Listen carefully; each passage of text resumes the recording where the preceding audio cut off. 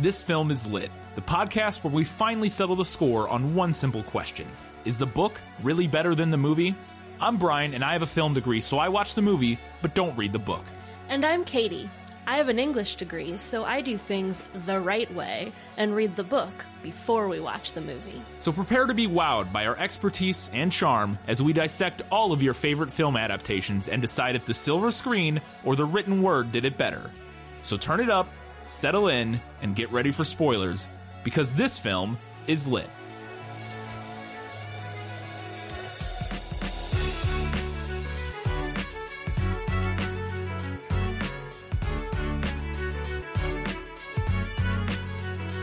It's a true story about an undercover cop that infiltrates the KKK. The hook? He's black. It's BlacKkKlansman, and this film is lit.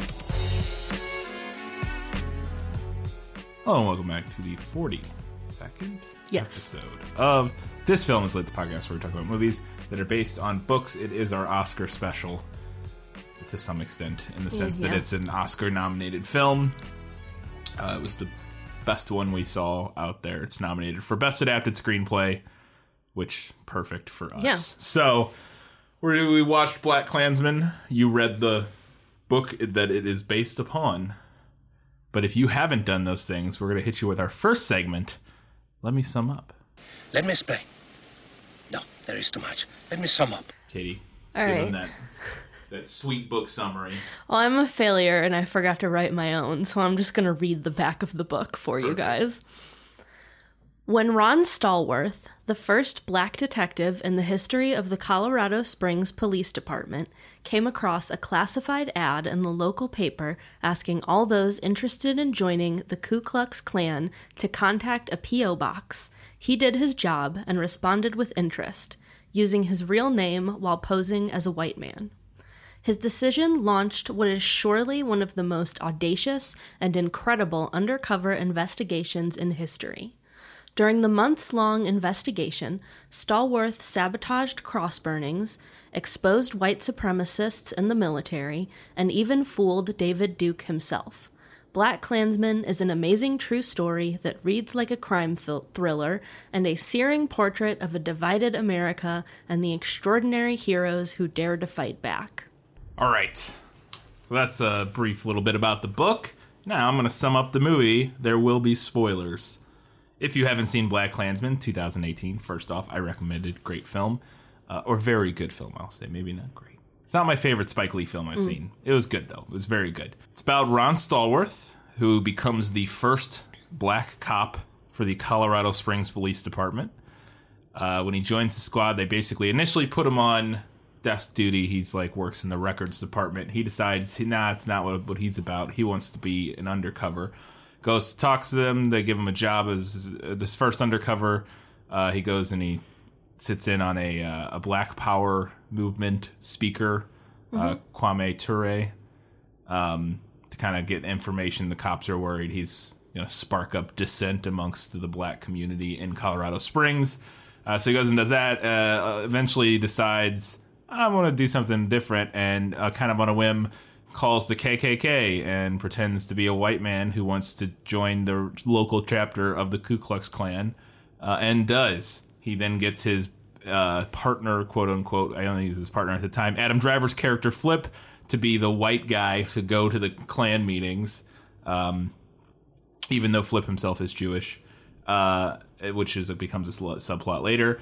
They go, they do this ruse for a while, they gather a bunch of information, they kind of somewhat uncover a plot. They don't really get as much of a wind of it as maybe they should have of a potential bombing that they're planning. The KKK eventually do end up going through with that bombing amidst the David Duke's visit to Colorado. He actually comes to induct Ron Stallworth, a.k.a. Flip, into the order.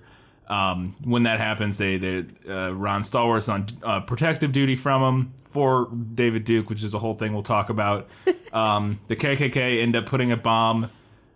It's supposed to be in the mailbox of the Black Power movement's girlfriend of Ron Stallworth, but they end up not being able to fit it in the mailbox. It goes in a car, which our KKK group parks next to unknowingly, blows it up, kills themselves. And that wraps everything up with a nice, neat bow.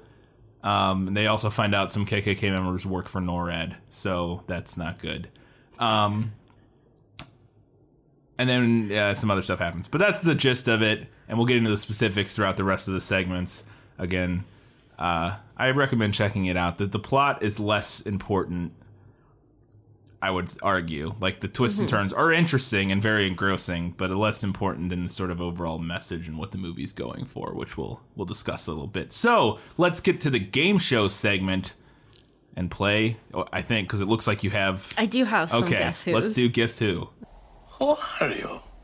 No one of consequence. I must know. Get used to disappointment. Okay. For those of you who don't know what Guess Who is, just want a little brief reminder. I have not read the book. Katie's going to read character descriptions, or in this case, real person descriptions from the book, and I'm going to see if I can guess the correct movie character that she is describing. A short, about 5'9", stocky, approximately 220 pounds, man, about 28 years of age, with brown hair cut military length, and a slight mustache. Boy, that could be any of the Klan members and other people. That could be most of the people in this movie other than Ron Stallworth.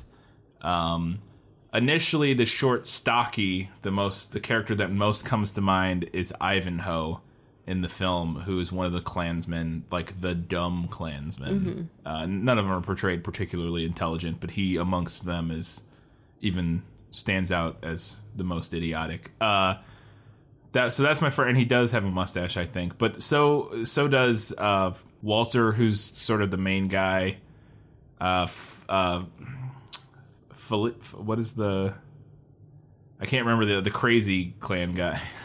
I like how I'm characterizing some of the Klan members as crazy and some of them as stupid. But the guy who's like the off the wall guy, I can't remember his name. Are you talking about Felix? Yes, Felix. I kept wanting to say Philippe because of Flip. So Felix is the other Klan guy. But they all have mustaches. Well, it is the 70s. It is the 70s. But the only one that's stocky is Ivanhoe. But then again, it could also be any of his partners. I'm going to go with Ivanhoe just because it's the most closely descripted. It matches the most closely. It's actually Walter.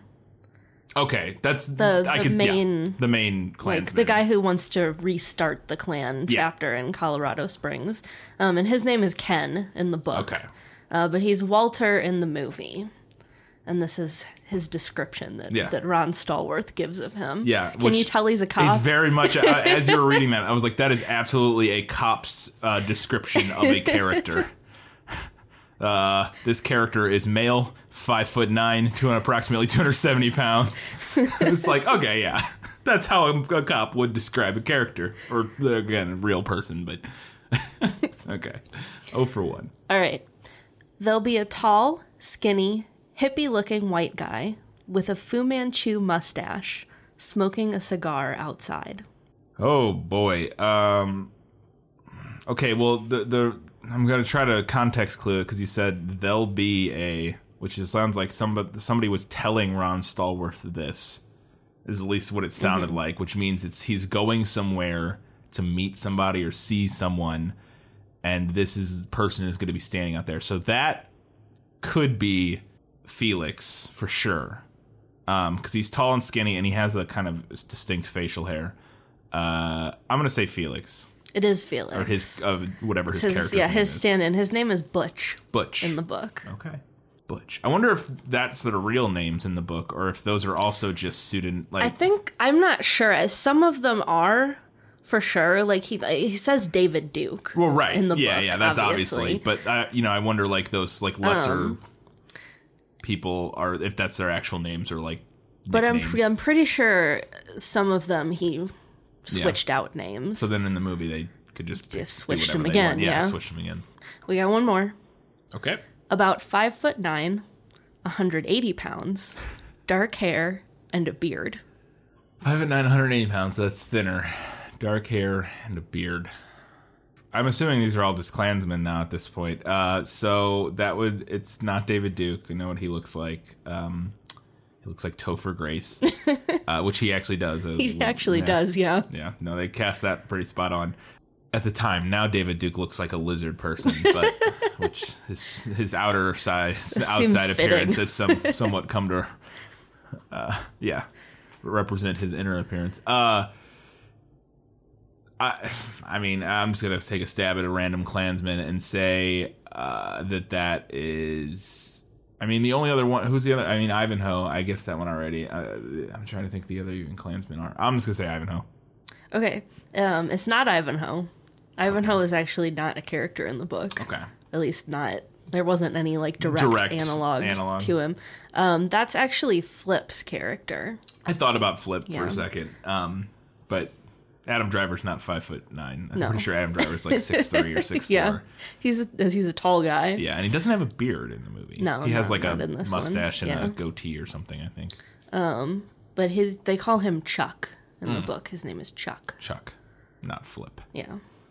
All right. Well, 1 for 3. Not too bad. Yeah. But see, I had a feeling that this one's tough because they just completely changed. I mean, they weren't going for which when you do, to be fair, when you do a historical, nonfiction piece, it's not quite as important that, depending on certain characters, obviously David Duke. Right. If it's somebody like kind of well known that people are going to be able to look up a picture of, you would want them to look like similar. And like the guy that plays Kwame Ture kind of looks like, I looked him up, and he looks, again, not exactly, but close in the ballpark of, and same for David Duke, but for these other people, they're not beloved characters that people like want to see jump from the page to the screen. So it's not, it's not that big a difference if they're taller or shorter or have a beard or don't or whatever. Okay. All right. 1 for 3. Not the best, but that's okay. So let's move in to the first main segment and find out, was that in the book? Nicholas Flamel is the only known maker of the Philosopher's Stone. The what? Honestly, don't you two read? All right. So I have a fair amount of questions all about sort of because this is one of the first ones we've done where it's maybe the first one where it's a historical, it's a nonfiction book. Yes. To some extent, who knows. To be fair to the book, it's a guy recollecting from a case from 20 years, 30 years ago based on case notes and things. So even some of the nonfiction in the book was probably, maybe he misremembered slightly or who knows. Right. But it is based on, a case and as much of his memory as he could recollect. So what I'm going to kind of look for is things that feel like less like real life and potentially more like things they added for the sake of drama for the film. Among just other things that I thought were interesting and kind of wanted to see if those were rooted in the facts. So, first question: after he becomes a cop, after the desk duty thing, the first thing they assign him to in undercover is they have him go to this Kwame Ture speaking event at the local college that the Black Student Union or something along those lines is hosting. And he goes in undercover, and the cops send him because he's the only black cop, so he fit in with the crowd.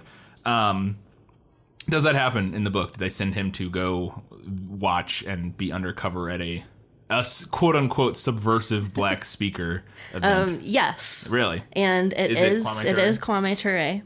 And it plays out pretty similarly with one pretty big exception. Okay. Do I ask about that, or you have that in a later segment? We talk about that later. Okay. I'll be interested to see that change there, because that was an interesting... one thing that was interesting about that segment is we sit and we watch like that whole speech in the movie, which is kind of an interesting idea. And it's to be fair, it's one of the things that Spike Lee kind of does well is capturing those types of scenes. If you've seen Malcolm X, it's right in his wheelhouse in terms of film language. And I thought some of the visual choices he made in that particular moment, that actor was really good. Guy was in Straight Outta Compton. He played Dr. Dre in Straight Outta Compton. He was also in Walking Dead, like right before I stopped watching. I remembered his character, but like for a couple episodes, and then he plays, I can't remember his name, Heath maybe in Walking Dead. I thought he was really, really good. But the visual choice in that particular scene that I thought was really interesting is the they do the shots, and this is my only frame of reference, and I'm sure there's probably a better frame of reference for it. The cover from Bohemian Rhapsody. Oh, it's with just the faces, where it's just the faces amongst the black backdrop, and they're lit. They have like one key light on them. I thought it was really striking as they're like kind of staring in awe, listening to this man speak. I thought it was really interesting and kind of different. Okay. This is kind of a broad question, but it's one of the avenues that the movie explores a lot, and I thought it was really interesting. Oh, sorry, the movie doesn't quite explore. It does, but it doesn't. It plays the line. Do we get much of a feeling of what Ron Stallworth's feelings are about sort of the state of race and racism in America are in the book, or were at that time in the book? Yes. Yeah. To me, and this is my reading of it, to me, he came off as like a middle of the road type of guy. Yeah. Like he's obviously experienced racism living as a black man in America, but he's also like more than willing to work with white people. Yeah. And I have that here later for more discussion about that. But yeah, okay. Yeah, he seemed to give pretty equal space to talking about the ways in which our society is racist and the ways in which individuals within it aren't always racist. Yeah. And it does feel purposeful to some extent, but it's hard to gauge from one piece of material that is crafted. Right. Yeah. Because and we'll talk. Like I said, we'll get into that a little bit more here in just a few questions down that I had, because I thought it was an interesting. The movie explores that dynamic in an interesting way, I think, and in a very still relevant way that I don't have a good. It's not easy. It's not my place to come down on what side of that equation, right. But we'll talk about it here in a second. I don't want to just allude to it when we're just going to talk about it in 2 questions. So in the movie, it's sort of, he just sees an advertisement in the newspaper randomly, like one day after his first undercover gig, and he just kind of on a whim calls up the KKK and does this. Is that how it is presented in the book? That it's just or is it presented to him? Like, does somebody come to him to do it? Or I would imagine they wouldn't. It is part of his job in the book to like go through the local publications and like look for anything that seems shady. Yeah. Which he talks about. It's mostly like bad business deals and like prostitution and that kind of thing. You're skimming. You're skimming like the classifieds. Craigslist for I spend time with me for 100 kisses. Yes. Yeah. Type of stuff. But then he one day sees a little ad about starting a KKK chapter in Colorado Springs. So he, it's actually like a P.O. box in the book. So he writes for information and they then contact him. And he eventually does talk to him on the phone, though? Yes. Okay. So it's because in the movie it's sort of presented, we don't get that setup of him. He gets transferred to quote unquote intelligence. We don't really get explained what that is in the movie. And then it just kind of seems like he's just sitting at his desk reading the newspaper or something and sees this and just kind of on a whim just calls him up, which is a more dramatic and interesting take on it in the film than sort of the reality of like part of his boring this is what job I do is like I go through every and look day, for stuff and then he sees that. But it does, kind of make a little more sense. Okay. So this is a really interesting question. So in the film, I really like sort of the direction the film takes these characters and sort of their interplay. In the film, Adam Driver's character Flip and Michael Buscemi's character, I don't remember his name, are like the two partners that are working with Ron Stallworth on this sting, this undercover job. And they're both pretty game for... there are discussions later in the movie where Adam Driver's like, this is a crusade for you. I don't feel the same way. And there's kind of a back and forth about that. But because his character in the movie is Jewish and he's like, well, why don't you feel like you have a stake in this game? And we'll talk about that a little bit maybe. But that being said, I feels like Adam Driver's character Flip is like really down for and really kind of... relatively speaking, supportive of Ron in this situation. I mean, they give him some grief about a rookie leading an investigation because he hasn't been working in the department that long, but they still seem to be pretty on board. Is that the feeling you got in the book, that the other people he was working with were pretty on board with this mission or whatever? And actually the book makes it seem more like the entire department is more on board than maybe the movie implied. Well, and I think there's reasons for that. Yeah. Well, the movie does imply that at the end. Yes. Which we'll talk about the ending. I found the ending of this movie kind of strange, but not the end, but like the wrap up of the story. Yes. Kind of strange, and I thought something else was going on there. I thought the end of the movie was going to be like a dream. I'm not even joking. Like, it was playing out so strange that I was a little confused with how like happy everybody is when he gets back. We'll talk about it. But they all seem on board. Like his immediate superior in the undercover / intelligence department is very much on his side. Yeah. The chief of the whole department a little less so. And some of the other like uniform beat cops aren't, like the one guy, I can't remember his name, like the super racist mustache cop in the movie, is absolutely not, and he's super racist or whatever. But everybody else I did get that feeling that at least everybody kind of in his general the intelligence area was on board with it, which is I was just wondering if that was kind of the same thing, or if he got much pushback within his own department. No. Okay. There's his partners within the intelligence department are on board with it. His immediate sergeant is on board with it. That guy, and the chief of police is down for it. Yeah, and he was in the movie. Yes. He's just a little more. The only character he kind of butts heads with in the book is his captain. Oh, so like the person right above the sergeant. Yeah, I don't know if that character's in the movie or if that is the guy who's. I'm not really sure. Because so there's the guy who's like the main guy who hires him. Yeah. And I think that's the chief, and but it could be a captain. I can't remember what his rank or role was. Anyways, okay, sorry. But he talks about in the book that the reason they're butting heads is because they'd had a disagreement over a previous case, like some time ago. Yeah. And the captain had never really Was it the first one we saw in the movie? Or is that not implied? The one where he goes, because there's a discussion after he goes to the Kwame Ture rally, and they don't really have a disagreement in the movie, but the chief / captain or whatever, the kind of the guy at the very top who he reports to, they report back to him about this Kwame Ture rally, and they're like, they said a lot of things, and he's like, well, I see this quote here about them, we have to go to war or something like that, and he goes, I think it's rhetoric, it's not literally meant that way. And Adam Driver agrees with me, he goes, that was my feeling on it too, and he kind of seems to disagree with their assessment of the situation in the film. So that I was just wondering if maybe that was the case that they were, but maybe it's not that specific in the book. No, it's. No. I mean, he doesn't ever say specifically what it was. It was just some other thing that they disagreed on. Gotcha. And then their relationship kind of soured. Gotcha.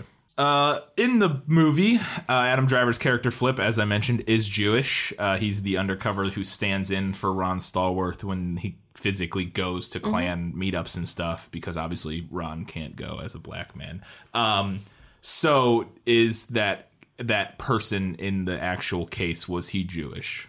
No. Or at least we don't know. Or we don't know. It's not a point. It's a whole subplot in the film. It's not a point that's ever made in the book. And Stallworth doesn't give a lot of information about Flip's equivalent in the book.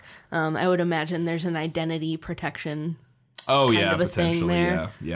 Yeah, I could see that. Yeah, I just, because it's an interesting, and we can talk about it a little bit here. There's an interesting interplay there where, like I said earlier, that at one point Flip gets a gun pulled on him by the crazy Felix guy who thinks he's a Jew and won't drop the idea that he's an undercover or something. He doesn't trust him, and he pulls a gun on him, and Ron ends up saving the day kind of in the film by causing a distraction because he wants him to take a lie detector test.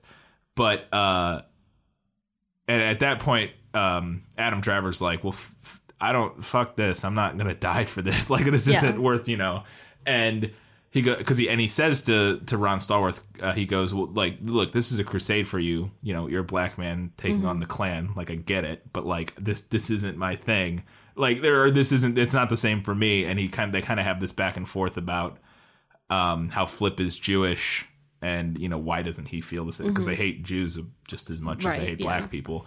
Or maybe not, whatever. But you know, they're lumped into the same group, and he basically kind of explains, you know, he's like, I'm Jewish, but I'm not, you know, it's not like a big part of my life. Like, it's not raised Jewish. Yeah, he says, I think. I just am Jewish. Like, it's not really like a thing. And there's an interesting play there of sort of the difference when you can. And there's some discussion about how he can just be a white guy. Mm-hmm. The fact that he's Jewish doesn't ever come up with most people. Like, nobody knows. He just is a guy. He's a white guy. He can live as a sort of privileged, as part of the privileged majority, even though he is a sort of classically disenfranchised group. He doesn't have to live that way. And I was an interesting interplay there, and I wanted to know if that was something that's represented in the book. And it sounds like that's not a discussion that happens. Okay. This felt very much like a movie ad to me. So in the Kwame Ture rally, Ron meets the student who organized this event. She's the leader of, again, the Black Student Union, or some Black student group on Colorado campus, and they start dating in the movie. And she is a Black Power movement, whatever the right words, because they use a lot of different slogans in the movie. Yeah. She's very much a revolutionary thinking progressive voice who is, you know, truth to power. Like, she never does anything, you know, sort of in the terms of like violent revolution and they don't really even have any plans to, but they talk a lot about how you have to change the system from outside the system. The system's broken. We have to tear the system down. Yeah.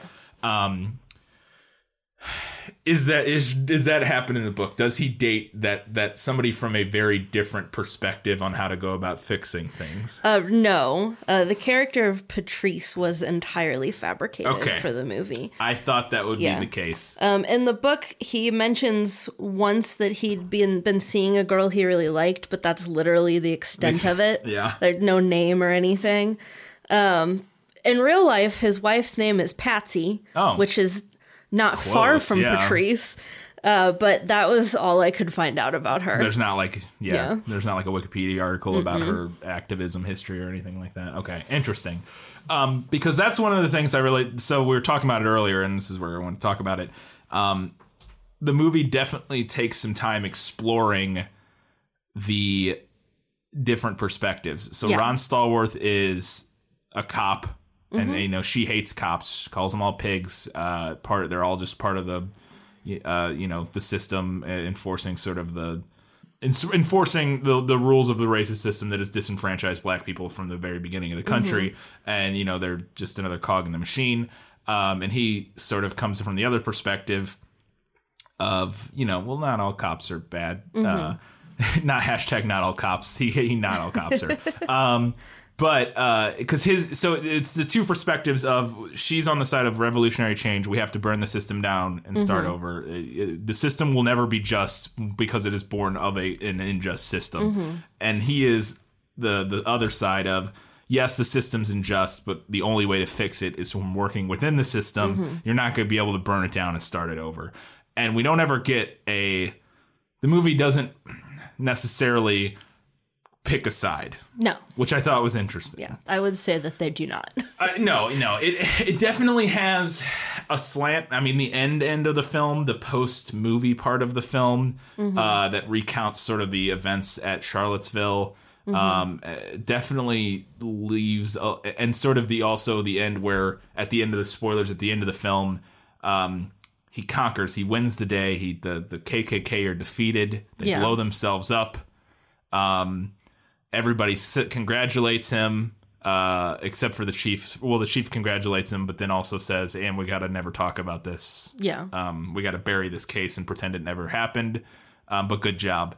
But then after that all wraps up, the last moment of the film, the Klan is out burning a cross on on his lawn. I think you could take a message there that, or you could take from that the message that, so all of your work within the system trying to fix this didn't do jack shit. Yeah. The Klan still exists, they're still here, and even to the point of, and that was in 1976 or whatever, and now flash forward 2018 or 17 or whatever year that was, the Charlottesville rally, the Klan is still fucking here. Yeah. So you're working within the system.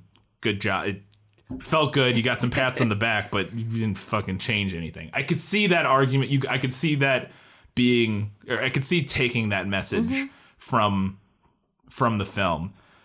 But I think it's a little more nuanced and a little more complicated than that. What the movie presents, I think. I don't know if you disagree, but I know I agree with you. I think the main portion of the film doesn't really pick a side. Yeah. come down hard on either side. But if you look at kind of how it ends and what it's followed up with, I think you can make that argument more so than the other half of the argument. I agree. It definitely, when you take it as a whole, it definitely comes more on the side of the system. It's not, we can't just work within the system to try to fix it. But it's complicated because I don't know a lot about Spike Lee, but I don't know. He definitely strikes me as somebody who comes down on that more towards the revolutionary, burn the system down. Or I keep saying that for lack of a better, I don't know if that would exactly be the argument that he or Patrice would make necessarily, but that's kind of a shorthand for that perspective. I don't know where I was going to go with that. I think it does. I think as a whole, the movie comes down more left, for lack of a better word, more progressive, quote unquote, than sort of the story of the movie does. Yeah. And more so than what probably Ron Stallworth's personal opinions are. Probably. It would seem, based on his character in the movie.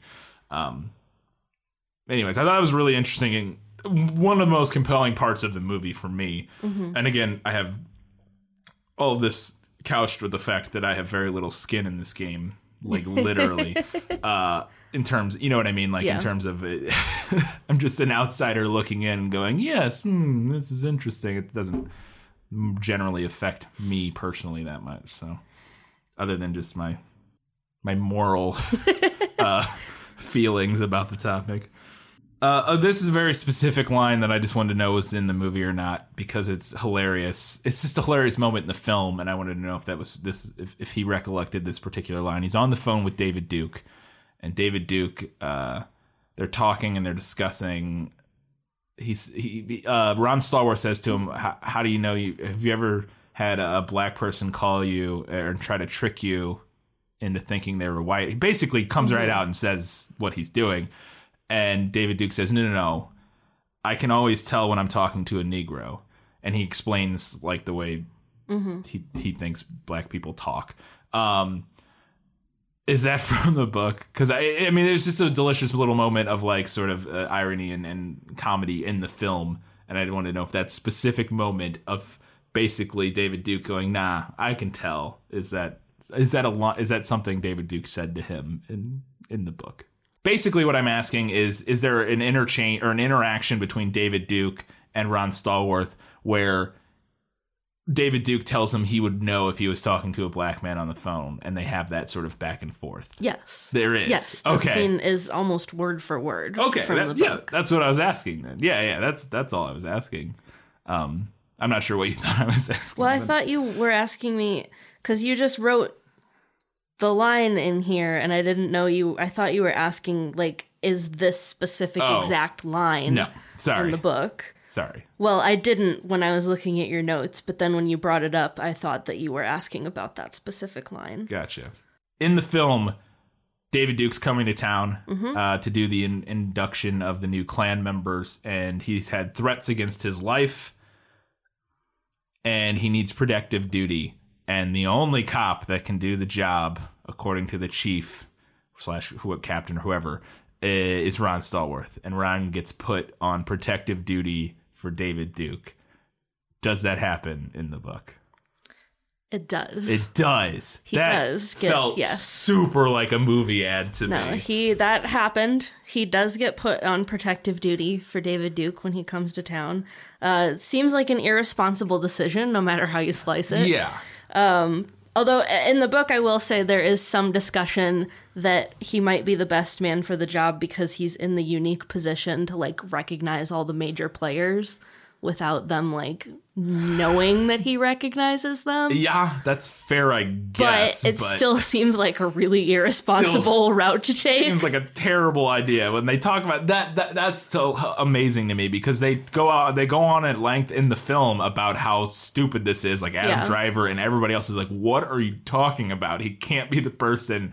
He's like, I've talked to him on the phone. They like, what? This is a terrible idea. And it just felt very much like something added specifically to get Ron Stallworth in the same building, in the same room with all of these other people that we've been watching the whole time, you know, to kind of make that all come together and coalesce for the end of the film.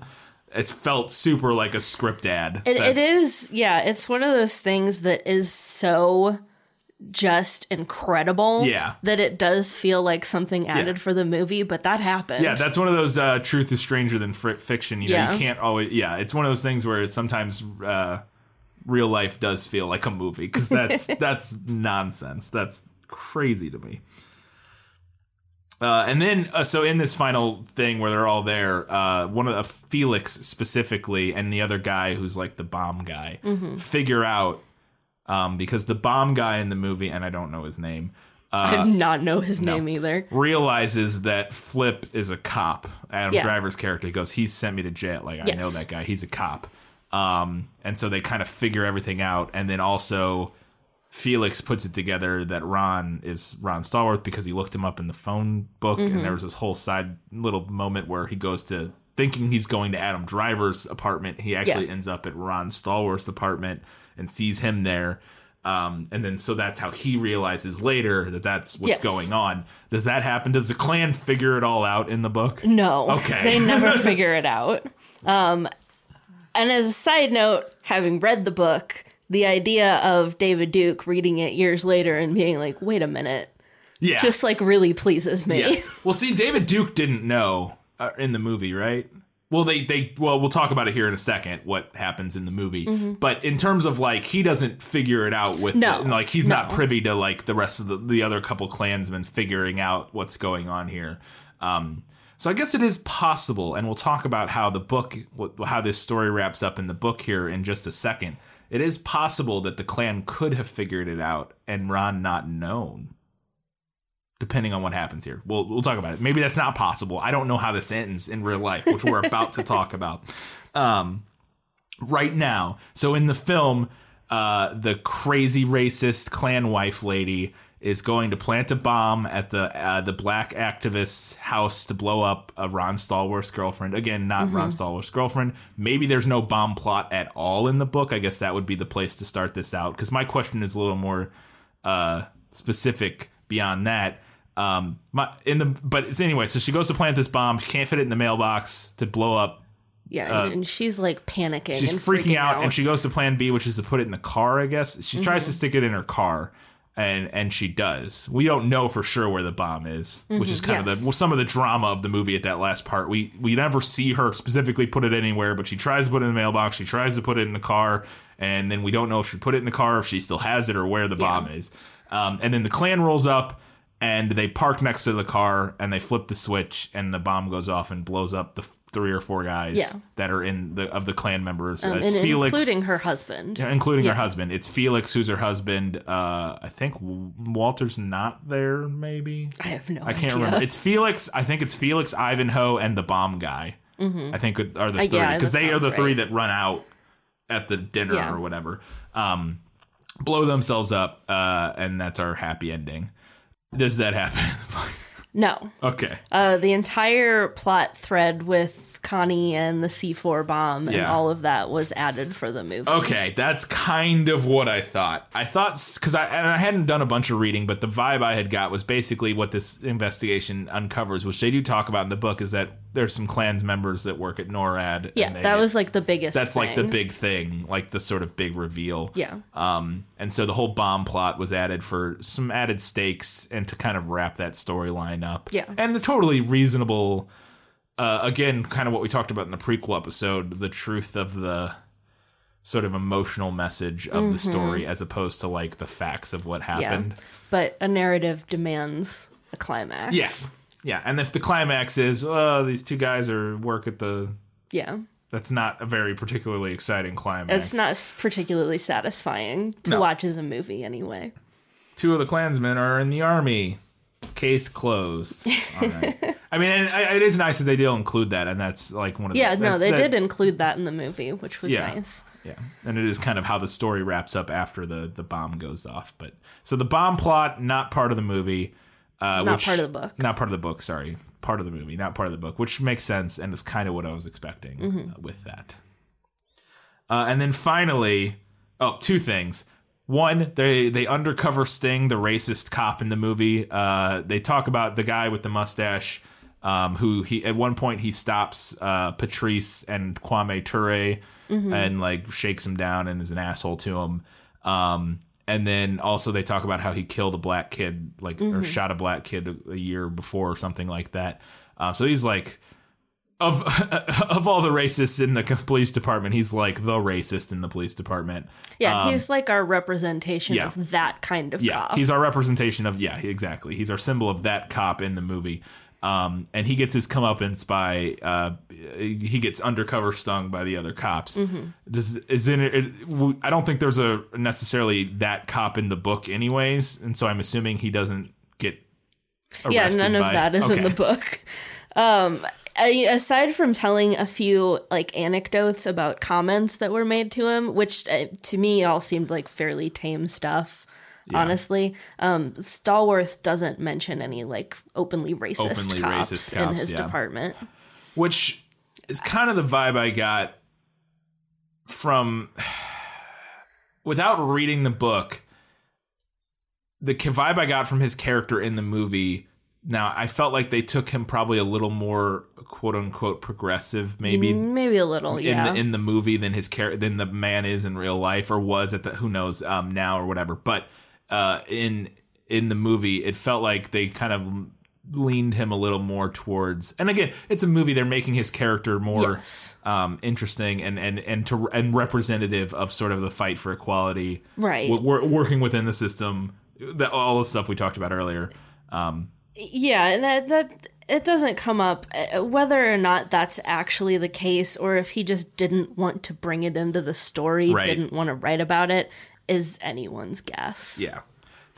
So I want to talk about this here because I think it's about as well. We could maybe talk about it later too. But that undercover sting where they bust the racist cop, and then when he goes into to work right afterwards, and everybody's high fiving him, I literally thought we were like getting like a dream segment. It did feel kind of surreal. It felt super surreal. The way, because everybody's like, haha, we busted the racist cop. The chief walks into the bar, like, why would he be there? And like, he's like, gotcha. And they're like, ha ha ha. And then like, he walks in and everybody's high-fiving him for busting the KKK. And I'm like, it almost there for a few minutes turns into like a power fantasy. It does. And that's why I thought, okay, but I want to talk through it, but that's why I thought like, this is all feeling a little too surreal. Are we going to get that this is not what actually happened? And ultimately what happened is not interesting or not interesting, but, kind of a letdown. A letdown in terms of like, yeah, some Klan guys got busted.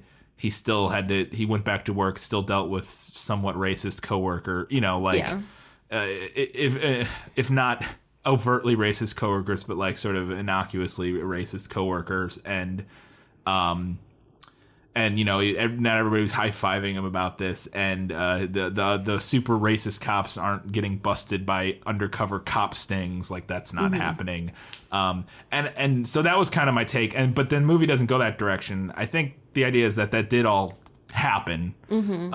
But what I said earlier, where then the last moment within the film, within the narrative of the film, where him and Patrice glide down that hallway. Yeah.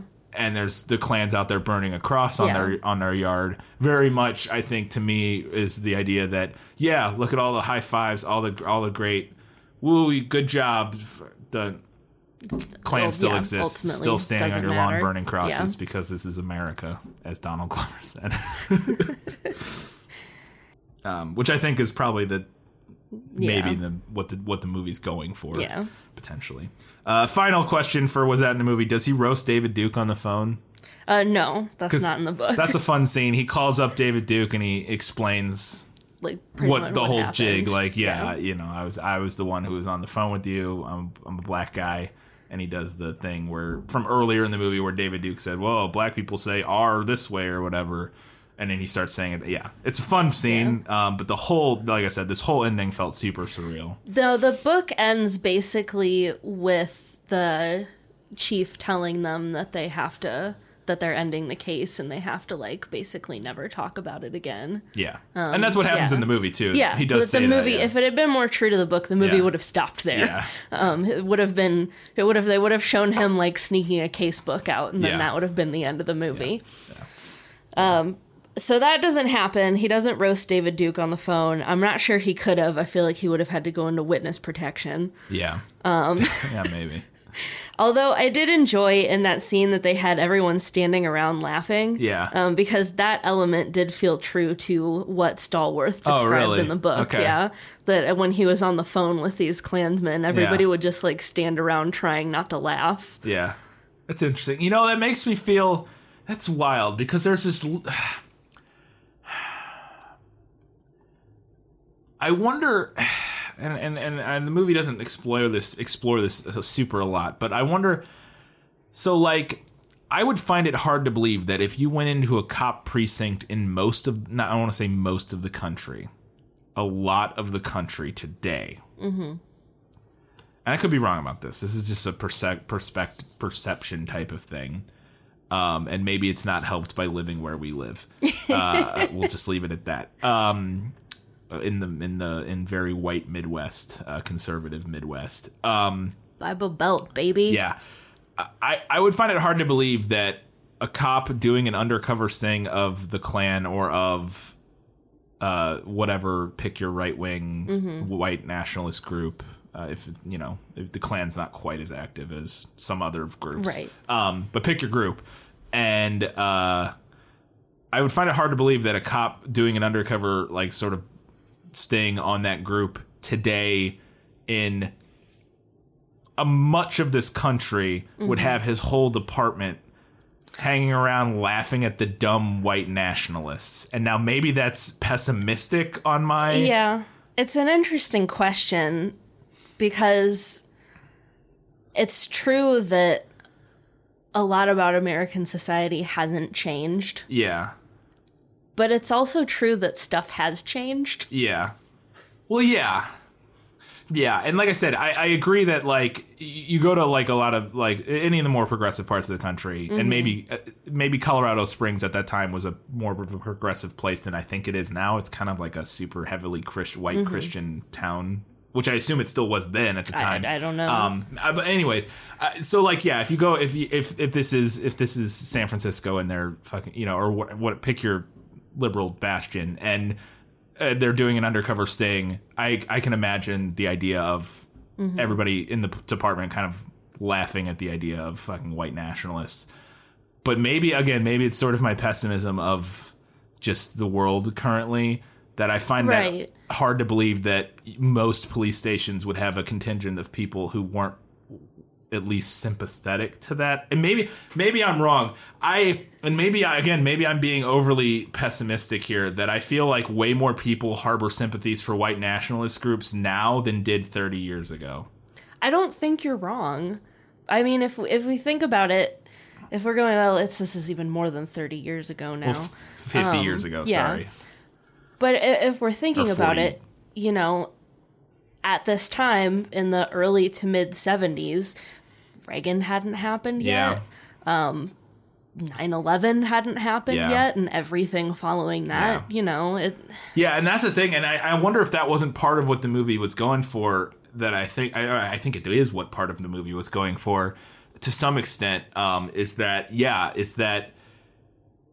1976, the idea that white nationalism was taken seriously by any real contingency, even with people being racist, like even people within the police department being kind of racist, the idea of those same people being like being on board at all with like the Klan is like laughable to some extent. Like that's just not a thing that happened. But now I wonder about that.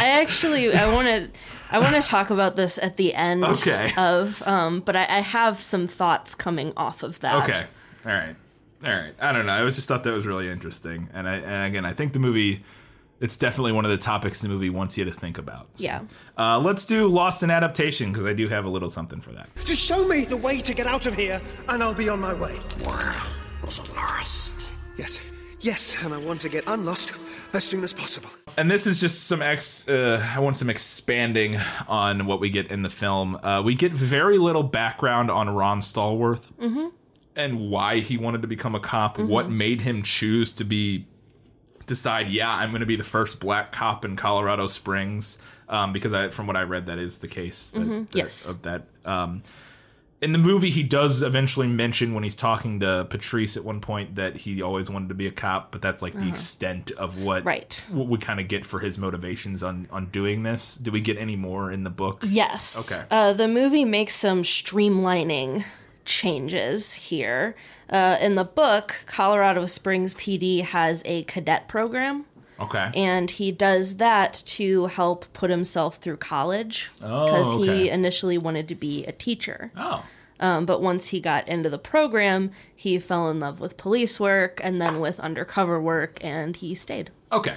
That makes a lot more sense. Yeah. And that totally fleshes out sort of why. Because again, in the movie, all we get is him walk up, see the sign, and go, I'm going to be a cop. The way that the movie portrays it, it almost looks like he was just walking by and was like, hey. Yeah, kind of like sounds like a cool like idea. how when he calls up the KKK, it's just like flipping through the newspaper. I'm going to do this. Like, Yeah. And again, the movie has a lot of other things to explore and a lot of other plot to get through. So kind of streamlining those things. Again, I get it. It's not super important, and I get it. And it makes it's fun and it works for the film. I was just wondering, since it is based on a true story, I was like, what's going on there? That makes a lot of sense, though. Does he mention at all sort of his feelings about being the first black cop for? Does he talk about that at all? A little bit. Yeah. He kind of talks about, he talks about like some of the challenges of that, like within the department, within the community. Yeah. And some of the people he has to interact with. Yeah. And he talks a little bit about how like even some of the people in his own community don't like that he's a cop. Yeah. It's not really a focus of He's the more book. focused but, on the specific yeah, case. but he does, the first couple chapters are kind of background, so he does talk about it there. Cool. All right. Well, that was all I had for Lost in Adaptation, so let's go to Better in the Book. You like to read? Oh, yes. I love to read. What do you like to read? Everything. All right, so I do have a few things here that I kind of missed. Yeah, because that'll be with this. It's more like little details that were missed because it's not a creative vision in the book. Yes. That you know what I mean. So Yeah. it's a little different with a nonfiction to a movie. So the movie portrays him getting into the undercover intelligence division by like he goes and talks to him once and says like I want to do this, and then like a scene later they're like, all right, here's your shot. In the book he has more like persistence with it. Like he goes and like specifically purposefully forges relationships with all the intelligence guys, and is like super persistent, and I get why they cut it down, but it was also like really cute. Because like he's like a young cadet. He's like 18 years old, and he's like every time the sergeant walks in he's like, make me a narc, and like yells at him. It was kind of adorable. It's interesting too because I think that creative choice in the movie makes a lot of sense, and it sort of plays with the. So he wants to be. He's like, I don't want to be in the movie. He works in the records room. He's like, I don't want to do this anymore. I want to be a narc. And so we don't get any of the build up of him sort of, his journey to that. We just immediately he gets put on it. But I think that works because the case that he gets put on is you get to go spy on your fellow black man, right? And sort of be, it's like this. It's like you get to be an undercover, but you're gonna do what we want you to do, which is go spy on this black speaker and tell us about, should we be worried about the black people rising up? It's very. It works with the narrative of the film and sort of the meta narrative of what we talked about, sort of being part of the system, but working for change and that sort of thing. Like, I think that Streamline works because for sure. Because the first case they put him on, it's like, go tell us what those black people are up to. The book has a funny story about his first police hat. Okay. So when the guy measures his head to fit him with his police hat, he's got he says he has a small afro. Which he does in the movie. Yeah. Although I felt like maybe in the book it was slightly smaller. Yeah. Was the vibe that I got. And when he measures him, he like presses down to measure his head, which results in an untrue size. But instead of like complaining about it, he just perches the hat on top of his afro and walks around like that. That would have been a great visual I know. gag. That's what I like. And I get like the time thing and cutting it for that, but it would have been really visually funny. Yeah, it would have been hilarious. And it also sets him up as someone who trolls his way to victory. Exactly. Yeah, that also sort of works just within his character in the film as somebody who's, because he just like walks around with it perched on top of his afro until finally like one of the higher ups is like, get him a new hat. Yeah. What's wrong with you? Yeah, that absolutely would have worked in the film, especially, like I said, it works with his character, it works with sort of the contentious relationship they establish between him and like the chief and that sort of thing. It's really surprising to me that wasn't included. Yeah. There are also some additional investigations in the book as they're investigating the KKK. That kind of gets expanded. They also are looking into a group called the Posse Comitatus, which Latin. Great. Was something I had never heard of, but it's basically like a deep right-wing, white supremacist, survivalist, anti-establishment kind of a group, and they're very worried about them like joining forces with the KKK, because the Posse Comitatus people are crazy, according to the book. Not like those not like the same crazier KKK than members. the KKK members. And they also have, like, he does a little bit of intelligence on some, like, left-wing groups that show up to kind of be there in resistance to the emerging Klan. Yeah. But he talks about how, like, they're not quite as well organized as the right-wing groups, so they're not as much of a concern for us. Traditionally been the way of it, I think. That's accurate still to this day to some extent. But I thought it gave a good sense in the book of like what they were doing and what they were hoping to achieve, which is basically just like keep the peace in Colorado Springs. Keep that status quo. So in the book, the Klan never realizes who he is. The investigation ends and it just kind of goes quietly into the night. Yeah. And I get it from a tension building perspective, but I feel like it doesn't make a whole lot of sense in the movie. What, them figuring it out? Well, with them figuring it out, I feel like it doesn't make sense when you consider that they end the investigation the exact same way. Oh, yeah. Where they're just like, shut it down and don't talk about it again. Yeah. Because, like, well, so they know who he is. They don't. They're all dead. I guess. Here's what it is. I think the movie... But clearly they do, because then they burn a cross on his lawn. Right. I think that's... So I think the movie's a little more... So one thing I noticed, I think the movie the implication the movie's going for, and it's not what happened, but this is kind of what how the movie adds the story with the bomb plot and then them dying, and makes it try to round it all up, is that he keeps the case file, and we see that at the end of the movie, but he does rip up and throw away one sheet of paper in the film, and that is the medical, the person who, what should we call it? Medical examiner. It says medical examiner. I don't know exactly what it was. I assume that's from the autopsies of the Klansmen who got blown up. So my thought is that's the reason that's the movie's saying the reason that's not in the book and we don't know about that is because he got rid of that part, but kept the rest of the, and then so never talked about that. And also those are the three people who knew who he was. Right. They're all dead. So that, but then the cross burning at the end is less to do with him specifically and more just the Klan burning the cross on some black people's lawn. Yeah, I guess. It was my thought. He calls David Duke and tells him. Right. And that's for the lulz. Right. That's for the memes. I get it. I get like the nice feel good stuff at the end. I just feel like when you start thinking about it, it doesn't necessarily pan out. Yeah, it might not. Yeah, you might not be wrong. I would have to watch it again and kind of see how that all adds up. Because again, I've only watched it once. I do agree to some extent, but I think the movie kind of tries to tie that up in a way. But also it's complicated by the fact that I'm still not exactly sure what the end of the movie is supposed to mean, because it is so surreal that I'm not exactly sure. I think like what we discussed earlier, I think is probably a pretty good read on it, but I would be interested to see other people's takes on the end of the film and what it's going for there. So, all right. That's what I had for Better in the Book. Better in the movie. My life has taught me one lesson, Hugo, and not the one I thought it would. Happy endings only happen in the movies.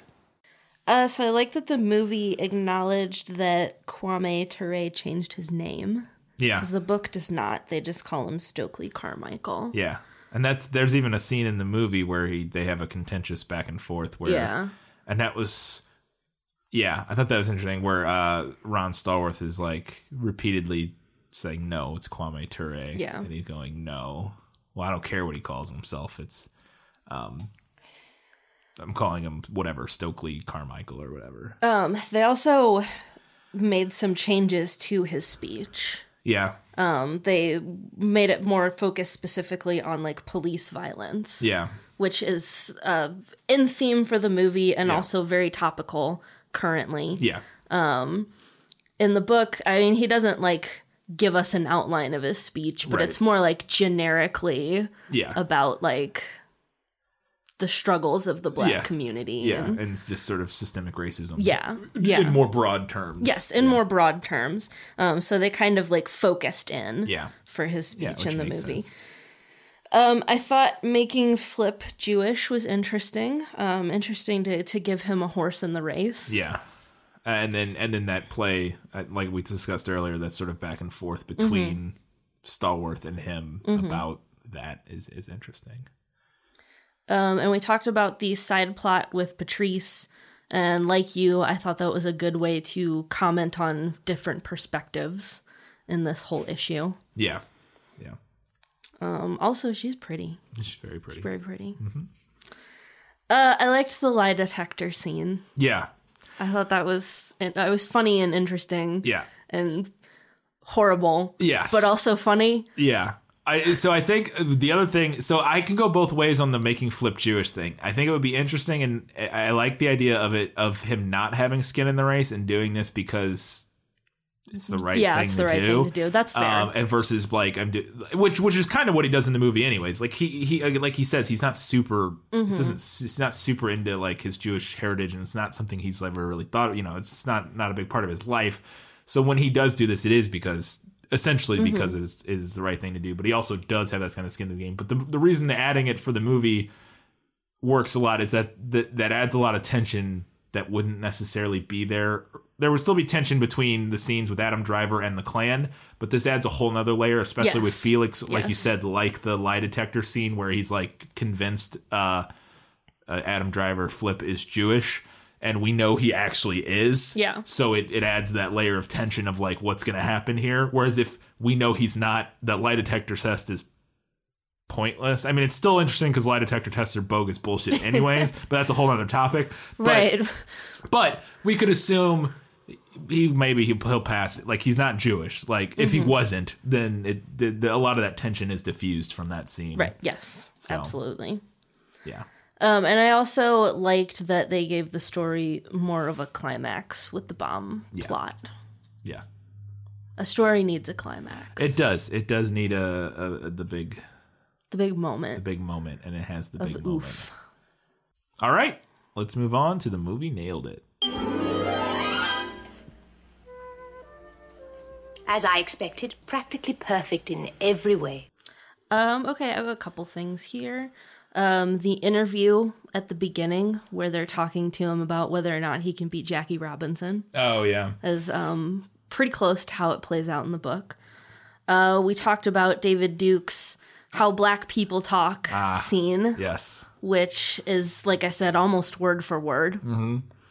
And the scene where Ron Stallworth takes a photo with David Duke. Yeah, I looked for that photo. I couldn't find it. It's that he actually talks about that in the book. Oh. He says that it just got lost somewhere along the line. Yeah, Because as soon as that scene happened while we were watching, I started Googling to I see. know. I'm like, that's one of the... Because what I expected to happen was they take that picture, because they've done this, I've seen this in movies before, where they take that picture, like, I think like Band of Brothers has done this, that sort of, like, where it's historical dramas, where they go, oh, everybody get around and take a picture, and then when they insert the actual picture of the people as opposed to a picture of the actors. And so I was expecting that to happen in the movie. I was expecting them to take that picture and then we actually see the real picture. Yeah. And then when we didn't, I was like, weird. And then I looked it up and I didn't find it anywhere. So so it got lost. That's unfortunate. I know, it really is. That would have been an interesting picture. I know, there's a photo insert in the book too, and that was like one of the first things I looked for. And I was like, is that it? wah, wah. Yeah, not there. Yeah.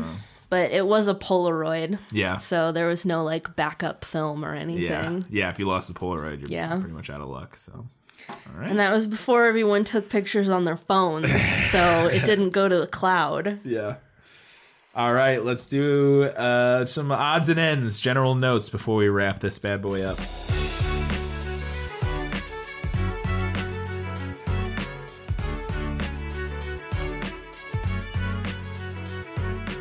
Okay, I really just have one main thing that Okay. I want to talk about. And I want to talk about that at the end before I go into the final verdict. I only had a couple things. One, I mentioned it earlier, but the guy who plays Adam Driver's partner is Michael Buscemi, and the whole time at the beginning of this film, I was like, this guy looks like, is that Steve Buscemi? He looks like a slightly more normal looking Steve Buscemi. And then I clicked, we paused it at one point, and the little thing popped up saying who all the actors in the scene were, and it said Michael Buscemi, and I was like, what?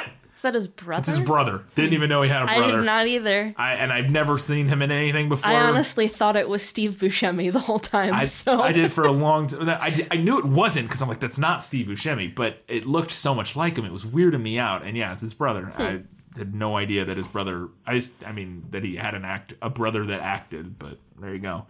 I thought this line was hilarious. Is your dick circumstanced? Yes. That was during the lie detector scene when Felix is trying to figure out if Adam Driver's Jewish or not. He asks him if his dick is circumstanced, which sure, great line. And then this particular scene was one of the most interesting in the whole film and the most horrifying. Is the bedroom scene with Felix and his wife. Oh my God. Where they're discussing murdering a bunch of black people with a bomb. Yeah. And it's like bedroom talk. Yeah, it's like their version of pillow talk. Cuddling and like kissing and talking about blowing up black people. And it is a truly affecting scene. Romance. In a very disturbing way. And it's one of those things where you're sitting there and you're like, this must happen. There must be people out there like this. Not a lot of them probably, but there are some of them. Like, holy shit. That's horrifying. That's oh my God. Yeah. While we're on the topic of Connie, though, the scene where they're watching Birth of a Nation. Oh, God. And she's like reading, shouting all of the placards. Every single, because like, it's a silent, well, it's not silent, but yeah, there's no voices, there's music, but yeah, every single title card that comes up, she just yells it, and it's like, oh. And then like commenting on all of the stuff, and I'm like, oh, so not only are you the worst, but you're also the worst. Like, oh, you're a white nationalist and a member of the KKK, and that's not the worst thing about you. You yell everything, every obvious thing from a movie in a crowded theater. Jesus. Yeah. By the way, in case you're unaware, that the worst thing about her is the racism, and I was making a joke. Yeah. Her character was, she did a very good job of making that just one of the most unappealing human beings. Well, her and her husband both, honestly. They're both just the worst. It's so interesting because I remember, and I'm sure the movie does this on purpose, and it's a really, really effective. The Walter, the KKK Walter guy, you spend so much time with Felix and Connie and even David Duke to some extent, that Walter, by 3/4 of the way through the movie or so, you're like, this Walter guy's not that bad. Fucking he's the founding member, and the movie does that to you on purpose, and it makes you, and you say that, and then you think to yourself, what the fuck is wrong with me? But it does that on purpose. I guarantee it is because, you look at this other guy, and you're like, it seems kind of normal. Like, he's just a guy. Like, Felix is crazy. Like, Felix is off the wall. And sorry for keep using crazy. Like, in that. Connie's the worst. Right.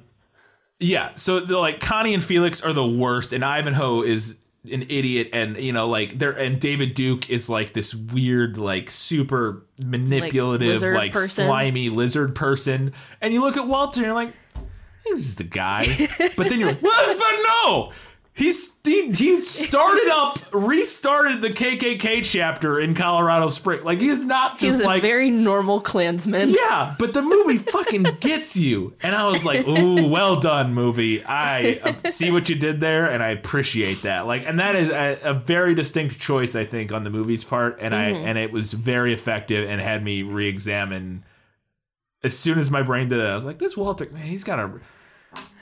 Why can't they all just be like Walter? I'm like, fuck. Stop! God! All right, good job, Spike Lee. You got me. Anyways, what was you had your odd? What's something you wanted to talk about? All right, so I want to talk about maybe the biggest big picture difference between the book and the movie. Okay. Which is the overall portrayal of the Klan members. Okay. So the movie kind of, I think to some extent, portrays them as like all out evil, owing that we mostly interact with Felix. Yeah. And Connie. Like we were just discussing, Walter feels less so like outright evil. Yes. And also kind of portrays them as being fairly competent. The book does? And the movie. Oh, the movie, yeah. In what they're doing. I would argue maybe not so much, but somewhat, I guess. Hear me out. Okay, here. I'll hear you out. It's really different from the book.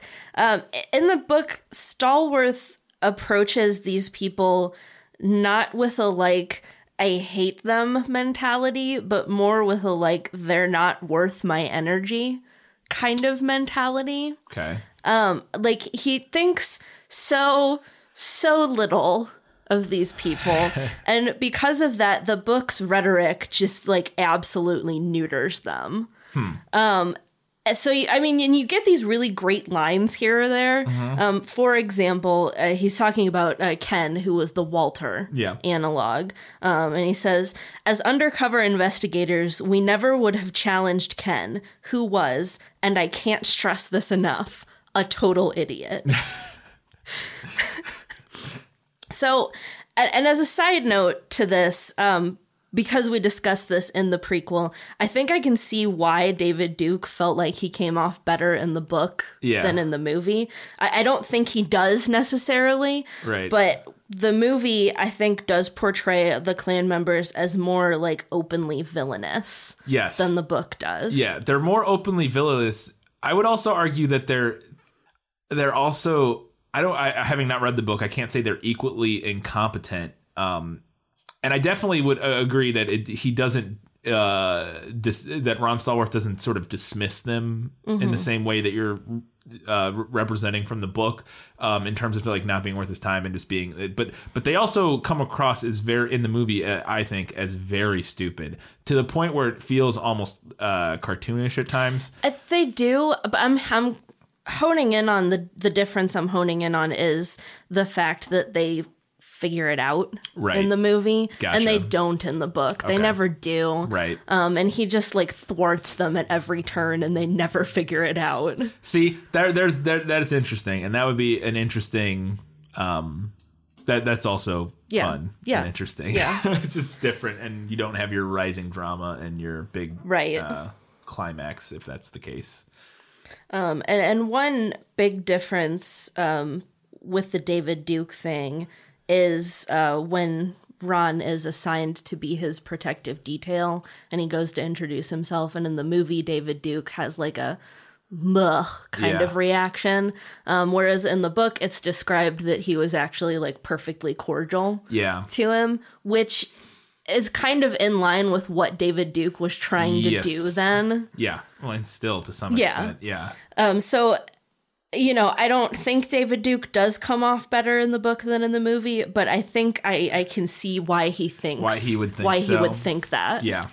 Why he would look at it and go, well, I was perfectly polite. I was perfectly nice to you. I was a perfect gentleman, while thinking that you're a subspecies of human. Like, I was perfectly polite. Yeah. I get, right, because they don't see the beliefs as wrong. They might see, he doesn't see, obviously, David Duke doesn't see his beliefs as wrong or incorrect. But he might think that being rude or something would be something he would disagree with. Potentially, you know what I mean? The hero of their own story, right? Well, obviously, yes. But I could see that in that regard. I could see how he would, you said, a disparity between the portrayals there. All right, final verdict. Let's do it. Final verdict. Now, are you ready for your sentence? Sentence? But there must be a verdict first. Sentence first, verdict afterwards. All right, so having discussed that major difference of how the Klan is portrayed in the movie versus the book, I am ultimately going to give it to the movie. Okay. This is a tough call for me because I really liked the book, and I think both kind of approaches are great in their own way. Yeah. And I do think that they could have made a movie that was more true to the book in regard to this element, and it would have been a really fun, like, power fantasy type of story. Yeah. But here's the rub. In the current political climate, I think it would be irresponsible and dangerously false to portray white supremacists as bumbling fools who can't put their plans into action. Yes.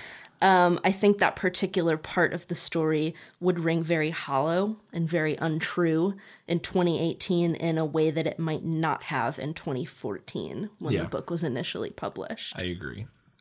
And I do think that the movie largely kept the emotional truths from the book, but it also allowed it to comment on current issues in a way that's more salient and more accessible for a wider audience. I think it's easier to draw those parallels from the movie than it maybe is in the book. Yeah. So to that end, I got to give it to the movie. Yeah. But as I often say, the book is more than worth your time. Yeah. Especially if you liked the movie and thought it was an interesting story. Yeah. It's not a super long book. No, either. it's less than 200 pages. Yeah.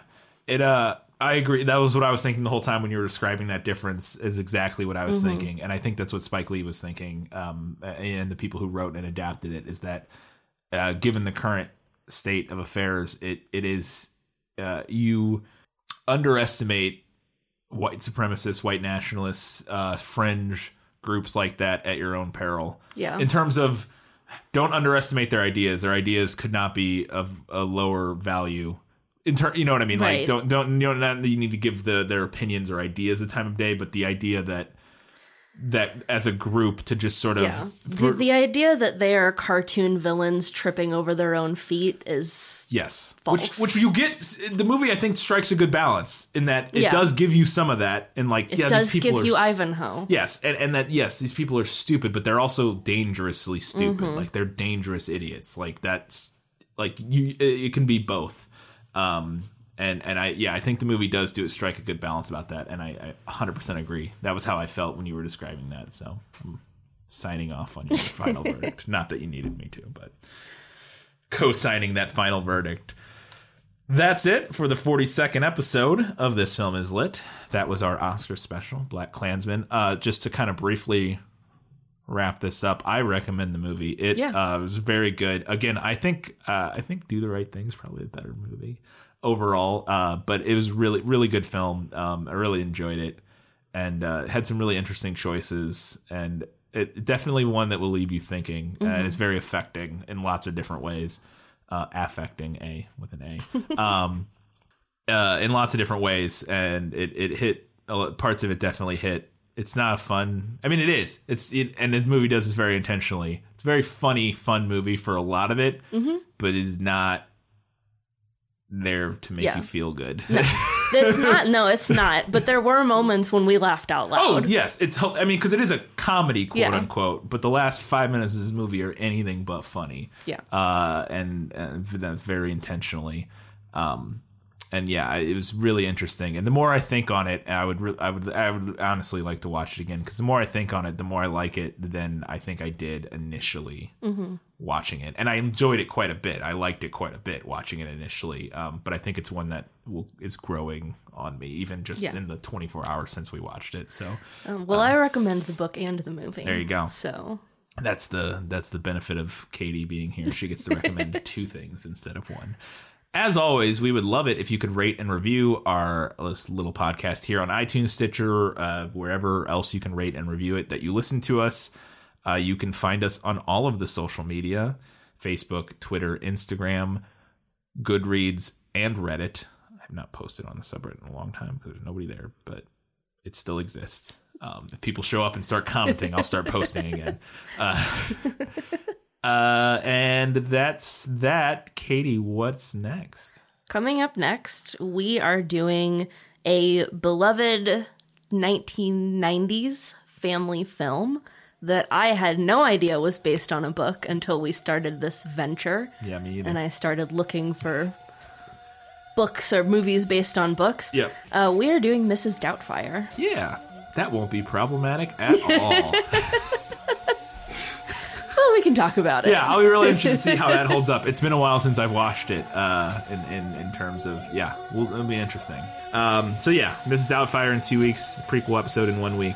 And we'll be checking back in that prequel to talk about if Black Klansman won any of the Oscars it was nominated for. We'll probably just talk a little bit about the Oscars in general during the prequel to the next episode. So, until that time, guys, gals, non-binary, and everybody else, keep reading books, keep watching movies, and keep being awesome.